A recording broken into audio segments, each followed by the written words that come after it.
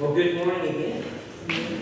It's we've been in David now. This is already our third week, and we talked about the rise of David. We were introduced to him as he was anointed king, and then last week he was on the run and really running for his life from King Saul. And then, if you remember, towards the end of last week, David was given a town called Ziklag in the land of the Philistines, which was the enemy, right? And so in Ziklag, he had come back and everything in Ziklag was gone. David's everything from their wives and children to all their possessions to all their animals had been taken. And so here they sit and they are distraught.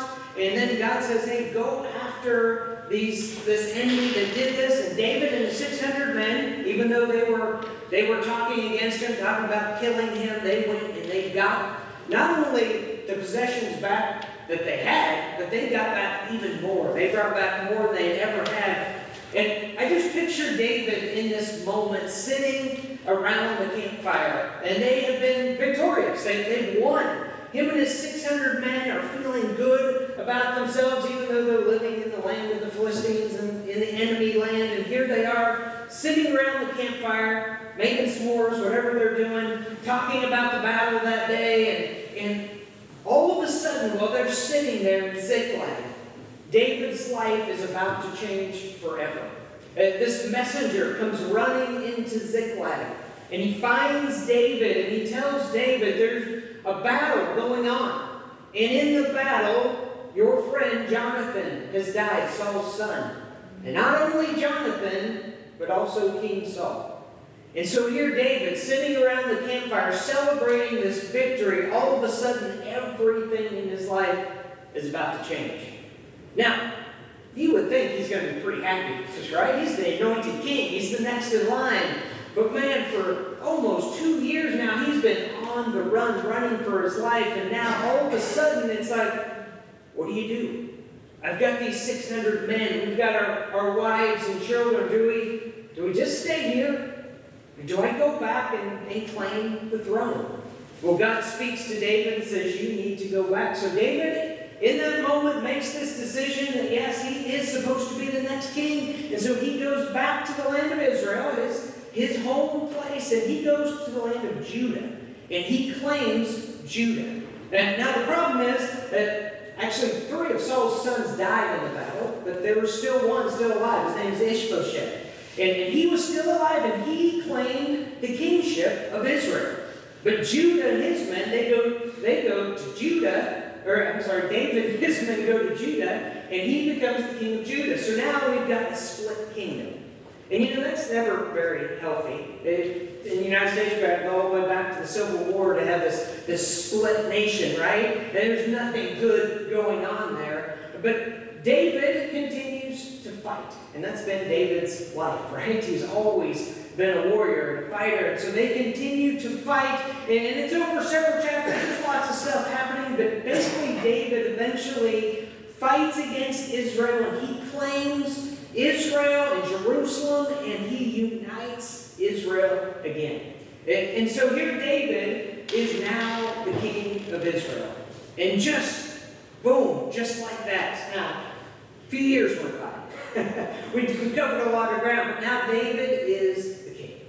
And things are going really well for David. Even though Ishbosheth came in and claimed the kingship, the Israelite people, they really favored David. And I know if you're talking about the song, that was a pretty popular song in the day. Everyone loved David, right? Saul had killed his thousands, David had killed his 10,000s, and now that guy, the warrior, is now on the throne. He is the king. So they're celebrating this, and after they become a united nation, they have a few battles here and there. They defeat the Philistines pretty decisively, and now they are at peace, and things are really, really good. And David decides at this point that it's time to do something huge. And that is to bring the glory of God back into Israel. And how would you do that in that day and time? Well, there's this thing called the Ark of the Covenant. And the Ark of the Covenant had been part of the Israelites from the very beginning. Right when they came out of Egypt, within a year, they built this Ark of the Covenant. And so David, at this point, wants to bring the Ark of the Covenant into Jerusalem, the capital city, to basically say, look, the glory of God is back. The glory of God is here in Israel. Now, this is really kind of an act of humility for David. Because you have to think about it. Kings in that day and time were very arrogant. Kings today are very arrogant. I think of it as a professional athlete, maybe a baseball player, maybe a football player, whatever. When they do something good, they score a touchdown, what do? They bang themselves on the chest. You've seen it. They're pretty proud of themselves. They're making sure everyone knows, I did it, right? And I imagine David, the warrior, was pretty much, you're in the middle of a battle, you're banging yourself on your chest, you're pretty proud of what you did. The people of Israel, they're all looking at David as their hero. And so in this act, David's saying, listen, I'm not the hero here. God is. And so we need to honor God and not me. And so I want to read a couple things. This section is written during Solomon's time. He was David's son. But I love this thought. And so Solomon's dedicating the temple, which the Ark of the Covenant would be the center, being the holy of holies of the temple. And Solomon is praying. And then God responds to Solomon's prayer with these words. If my people, who are called by my name, will humble themselves and pray, and seek my face and turn from their wicked ways, then I will hear from heaven, and I will forgive their sin, and I will heal their land. Jesus' brother James said in chapter 4, humble yourself before the Lord, and he will lift you up. And you have this picture here that David, the king, warrior king, is now lowering himself. He's humbling himself. And he's pointing to God. He wants God to be the center of Israel. Now, David is not perfect. Let's all acknowledge that. You can read through 1st and 2nd Samuel, you can read through 1 Kings, and you can find all kinds of mistakes that David makes. He is not perfect. But in the midst of that, his heart is good.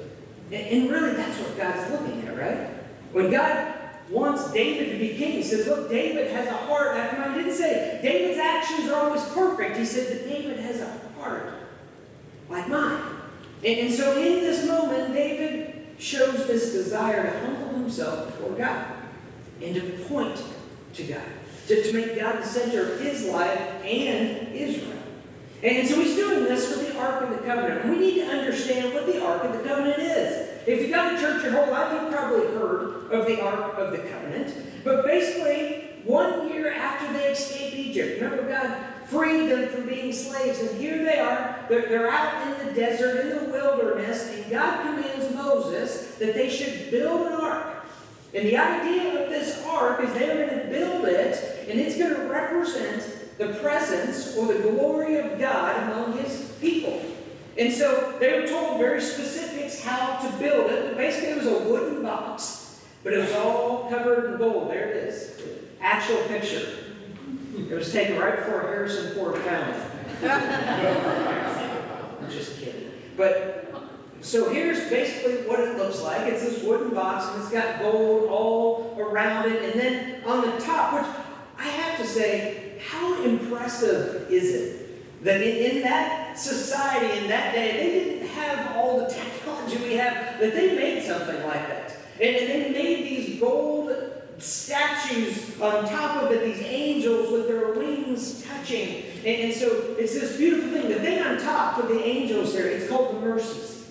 And so it's this place that we know God exists, his presence is there, and then the top is the mercy seat, and that's where they got atonement. That's where they got their forgiveness. And then inside the box, what they put in there was Aaron's staff. Remember, Aaron was Moses' brother, and he was the first priest of Israel. So they took Aaron's staff, and they put that in the Ark of the Covenant, and then they put the tablets. The 10 Commandments are placed in this covenant, and they took a jar of manna. If you remember, for the 40 years they wandered in the wilderness, God provided every morning for them bread. on the ground that they could pick up. And that bread was God's provision to them. God is providing. And so these are the three things that they put in the ark. That's what Harrison Ford was looking for, Raiders of the Lost Ark. I don't know, I'm guessing the man might have been bad by then, but anyway, they were looking for it, trying to find it. The ark, in the real ark, not Harrison Ford's ark, was carried by the priest, only by the priest, because there was something dangerous about God, something dangerous about His presence, that if someone literally touched the ark, they would die. And that seems crazy, and I remember even as a kid thinking, why would God do that? But there's something powerful about the ark. They carried it on their poles, and only by priests. And so the ark, wherever the Israelites went, for 40 years wandering, all their time conquering the promised land, the ark was always with them. The priest was always carrying it wherever they would move to. And so now, we fast forward to Saul's time. Actually, right before Saul becomes king. And there's not much about the ark through all that time. And then we get to this point where we have judges. This time of judges, before there's any kings. And there's this judge named Eli. He was a pretty good guy, but he wasn't a great guy. He actually mentored Samuel, which is a good thing. But he had these sons that were just horrible. His sons were very bad men. And during the time that Eli was judge and his sons were helping rule the land, the Israelites lost to the Philistines in battle. And after they lost to the Philistines in battle, they come back, and some of the elders of Israel get together and go, why are we losing to the Philistines? We need some help. And one of them makes this suggestion. Why don't you get the Ark of the Covenant, and we will take it with us into battle? And that's what they did. And they were defeated again. In that defeat, the Philistines stole the ark. And so now, Israel is not only lost, but they now no longer have the ark. And Eli's daughter-in-law says it this way. In 1 Samuel chapter 4, she says, the glory of God has departed from Israel, for the ark of God has been captured. And really, that's the significance here. Here you have this time of, they did not take God very seriously. And you remember, they wanted a king. They didn't want God to be their king. They wanted an earthly king. So now the ark is gone. But the funny part is the ark goes to the land of the Philistines, and bad things start happening. First they take the ark and they put it in their God's house, the house of Dagon. And here they put it in, and Dagon was a great big idol, this big stone idol that they worshipped. And then they set the ark right next to them. It was like, look what we did. We took this from the Israelites. Well, the next morning, their priests go into the house of Dagon, and the statue has fallen face down right in front of the ark, like he's worshiping the ark. And they set the statue back up and dust him off, make sure he's okay. And then they leave. The next morning they come back in, and it once again is fallen face down before the ark, but now its arms and head have fallen off or broken off. And so here, the Ark of the Covenant is having its way with the God of the Philistines. And they're not very happy about it. Because after this happens, not only is their God like breaking apart, but they start to get sick. They start to die, and a plague takes over the land of the Philistines. And they're like, it's got to be this crazy ark that we took from the Israelites. Let's give it back to them. And they would send it from one town to another, trying to get rid of it. Whatever town it went to, the plague would break out there too. And they were like, this is horrible. So they get together, and they decide, how do we get rid of this? And basically the wise men say, let's send it back to the Israelites. Let's give it back to them with lots of money and lots of presents. And let's get this out of our land. So that's what they do. They load up the ark, and then they take it and they give it to this little town in Israel, probably the closest town to there, so you can just put it there and get out, right? And so here they take it to this little town, and it's called Beth-sheba. And here they receive the ark. But these Israelites probably didn't know much about the ark. They'd heard of it. They knew what it was. And they're pretty excited to come to their town. But the problem was they keep trying to look and see what's inside of it and touch it. And over 70 men died in this process. And they're like, we don't want the ark either. This ark is powerful. What are we going to do with it? Because they didn't know how to handle it. And in 1 Samuel chapter 6, the people of Beth-Shemesh say this: who is able to stand in the presence of the Lord, this holy God? They cried out, where can we send the ark from here? And so they do. They send it on. And here they send it to a place called Kirjath Jearim. And I think I'm pronouncing that right. It's close enough. So they send it to this place. And these people actually come and get the ark, because living there is a guy named Abinadab. And Abinadab is actually a priest. And so he comes, and his son watches over the ark. So they take it there, and now the ark is right here in this town, at Abinadab's house. And that's where it stays. Now, you have to go, what is the deal with this ark? I mean, we're talking about God here, right? People are dying. Plagues are coming to towns where this ark is going. What is happening here? Well, if you go all the way back to Mount Sinai, and Moses, he goes up to Mount Sinai, and that's where he gets the Ten Commandments. And in that moment, when he's on Mount Sinai, I think one of the most significant things happens. He asks God if he can see him. Can I see you, God? And God literally tells Moses, no man can look at me without that. No man can look at me. So what he does for Moses is he passes in front of Moses as he puts his hand over Moses' eyes so he can't actually see him. He just feels and senses the presence and the glory of God. And what's interesting here is that God is so powerful that he said, you can't see me. A human being, you can't see me, but you can sense me. In fact, the ark later, as they built a temple, it went in the Holy of Holies, the very middle of the temple. And they put that in there, in the middle of the Holy of Holies, and they had curtains covering it up.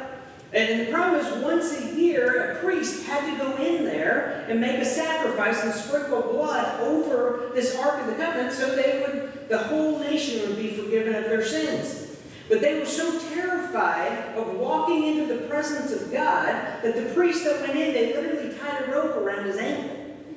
And so when he would go in, if he wasn't perfectly clean, if he wasn't perfect, he'd die in there. Well, luckily they had a rope tied around his ankle so they could just pull him out because they didn't want to go and get him because they were scared. And I just find all this so interesting that we talk about. We have the glory of God. But we get the Spirit of God that lives in us today. And when you look back then, they didn't have the gift of the Holy Spirit. They had God in this symbol of the ark that went with them, the glory of God, the Spirit of God went with them. But today we have this privilege of having the Spirit with us just because we believe. And so all this to me makes sense because people, they wanted an earthly king. God wants to be their only king. If you remember, God didn't want to give them a king. They wanted. And so the ark, through all of this time that they have Saul as king, is just off at Abinadab's house. It's out of sight, out of mind. Just like they've rejected God and his presence. And so it remains there through all of Saul's kingship.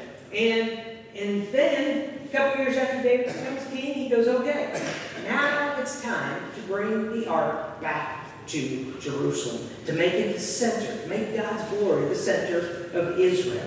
And so they go and they get the ark and they begin to bring it. And once again, the ark was kind of tipping. The priests weren't doing a good job. And one guy reaches out to try to catch it, and boom, he dies. And it says that David feared the Lord. He was like, whoa, what are we going to do? So they left it right there for another 3 months. We're like, okay, how are we going to do this? Is this really what we want? Do we want this in the center of Jerusalem? David finally goes, yes, this is it. We need God in the midst of our people. And so after 3 months, David goes and the priests get it, and now they're going to walk the ark into Jerusalem. The priests are carrying it on the poles, and here's exactly what I'm going to read you out of 2 Samuel chapter 6. It says, after the men who were carrying the ark of the Lord had gone 6 steps, David sacrificed a bull and a fattened calf. And David danced before the Lord with all his might, wearing a priestly garment. So David and all the people of Israel brought up the ark of the Lord with shouts of joy and blowing of ram's horns. Doesn't sound like a big deal, but I just want to try to help you understand what David was doing here. You see, David was a king, okay, and he's supposed to be dignified. But here he is, he makes the sacrifice, and then he dances with all his might, with a priestly garment. Basically, he was wearing kind of his underwear, basically, for lack of better understanding, dancing before the ark, and all the people watching. And just to kind of help you give a visual, I actually put together a video to kind of help you just look what David looked like, if we can get that.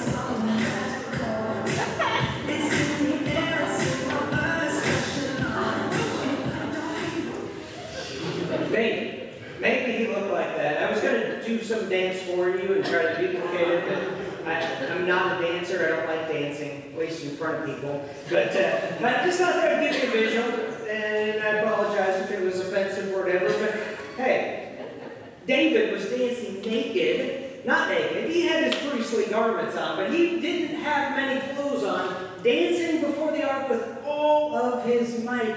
And what we need to understand here is kings did not do that. Kings sat in their throne and would watch it come in. Everyone else took care of the dancing. Everyone else took care of it. The king would be dignified. And the king would sit there with all of his clothes on, not humbling himself, but watching from his throne. Now, what was happening as David is dancing naked in front of the ark? His wife, Michal, remember, she's the daughter of Saul. She grew up in the palace. She grew up with a dad as a king. She knew how kings should act. And so here's in 2 Samuel 6, we find out what's happening with Michal. But as the ark of the Lord entered the city of David, Michal, the daughter of Saul, looked down from her window, and when she saw King David leaping and dancing before the Lord, she was filled with contempt for him. She was angry at King David. And mainly because she's going, this is not how a king acts. Here I am, I'm your wife, I'm the queen here, and I'm looking down and I'm watching you act like a fool. Do you know how embarrassing that is to me? That's embarrassing to this whole country. And my father would have never acted that way, right? King Saul would have never done that. He wouldn't have lowered himself to dance in front of the ark. And so David, after this day of rejoicing and celebrating, you can imagine he's on cloud 9. He's on the top of the world. The ark is back in Jerusalem. It's like Israel is back and the glory of God has returned to Israel. David has been all day dancing half naked, having fun, and celebrating God. And he comes home. It says he came home that night with this excitement to come in and bless his family. Come in and goes, hey guys, what a great day it's been. God is back among us. Instead, he walks in and he's greeted by his wife at the door. And she wasn't happy. And you can imagine, he walks in, a little cold in the house. There wasn't dinner on the table. Things weren't ready for him. She just shows up angry. And when he walks in, she says, how the king of Israel has distinguished himself today. Very sarcastic right there, just so you know. How the king of Israel has distinguished himself today, going around half naked in full view of the slave girls. He's going, she said, what is wrong with you? You're the king of Israel, and you act like this? Do you know how embarrassing this is to our whole nation, to our house? But I love David's response to his wife. And he's not very happy with her, in case you don't understand. He says, it was before the Lord, who chose me rather than your father. I love that little insert there. Just a reminder, your dad was a good king. I am. It was before the Lord who chose me rather than your father or anyone else from his house. When he appointed me ruler over the Lord's people Israel, I will celebrate before the Lord. I will become even more undignified than this, and I will be humiliated in my own eyes. I don't know how to make that more significant. This is the king of a nation. This is a warrior that defeats other nations, and here he is standing before his wife saying, listen, when it comes to me worshiping God, when it comes to me making God the center of my life, I will absolutely humiliate myself. I will become even more undignified than this. And what's interesting is that I think back, and all of us probably had mothers and fathers, and when we went to church, quite often as a kid you did something like run in the sanctuary. Or maybe you weren't wearing the right clothes, or maybe you danced when you weren't supposed to dance. And you would hear, we don't act like that in God's house. We don't run like that in the sanctuary. We don't do these things. And then I read this and I go, here's David, a man after God's own heart, going, you know what? When it comes to worshiping God, I will humiliate myself. I will be undignified. Why? Because it's not about me. It's about him. It's about worshiping him. And it doesn't matter what other people think. It doesn't matter what the priests think or the wives think or whoever. It doesn't matter. All that matters in that moment is glorifying God and worshiping God. And I believe the Message says it like this. And every once in a while I like to read the Message because it makes it just so simple. But it says, David replied to Michal, in God's presence, I'll dance all I want. Oh yes, I'll dance to God's glory more recklessly even than this. And as far as I'm concerned, I'll gladly look like a fool. But when it comes to serving God, when it comes to saying, you know what, I want God to be the center of my life, the center of my family, the center of our nation, I will humiliate myself. I'll look like a fool.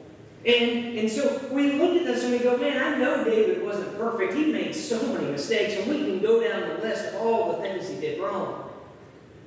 But right in the heart of it, in the midst of it, his heart had a desire to be humble before God and to put God at the center of everything he did. And I'll read it to you again. 2 Chronicles 7 says, if my people who are called by my name will humble themselves and pray, seek my face and turn from their wicked ways, then I will hear from heaven, and I will forgive their sin, and I will heal their land. If you're willing to humble yourself. And James says, humble yourself before the Lord, and he will lift you up. I want to admit something to you guys. When I was in college, I was very focused on me.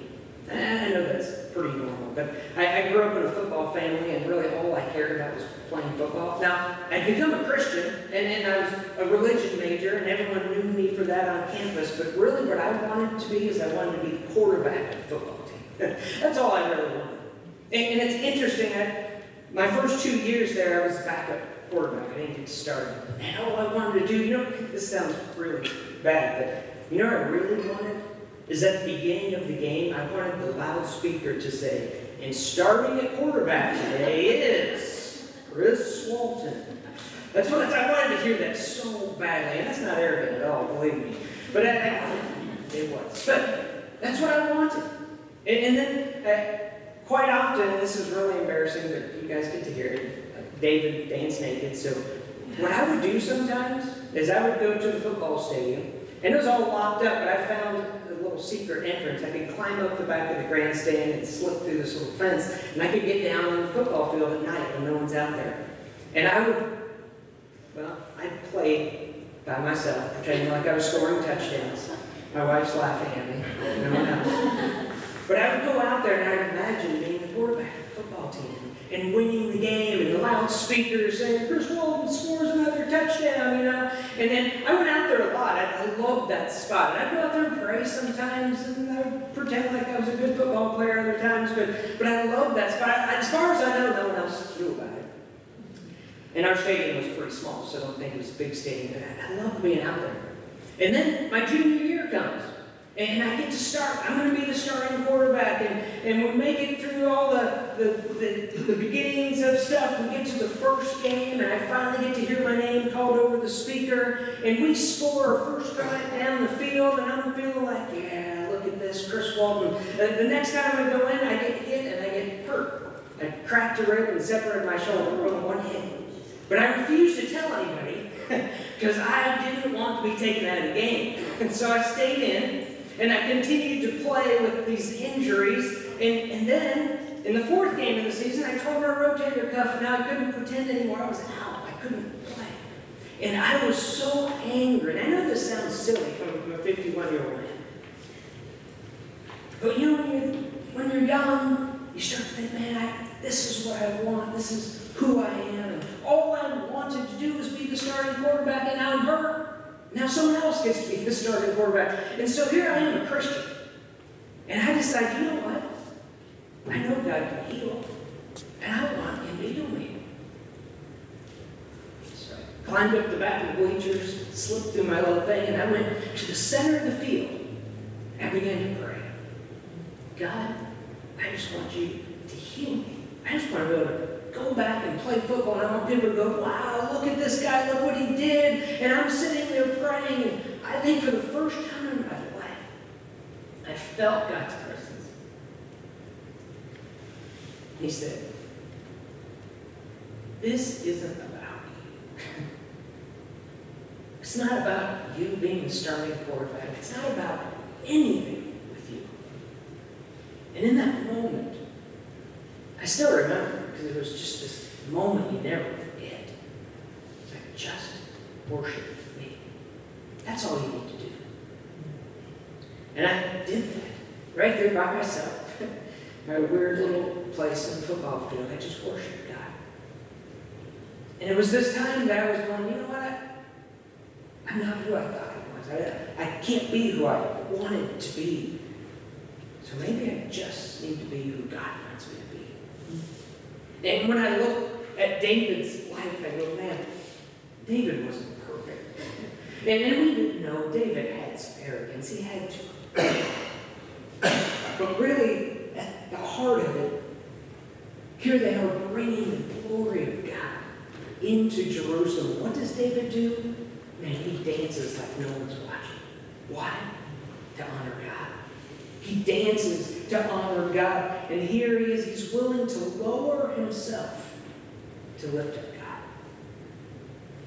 We all have our own things that we hang on to. Our own tendencies to arrogance. But what God wants is for us just to worship Him. And sometimes we have to remind ourselves it's not about me. It's about Him. That Paul, I think, is going to come. He's going to just play for us. And while he's playing, I just want us to be quiet. You can just bow your heads and just listen. And I do believe that God meets us where we are. We're all in different places, but God meets us where we are. And at this time, my prayer is that God meets you right where you are. And you can just worship Him. Let's do that.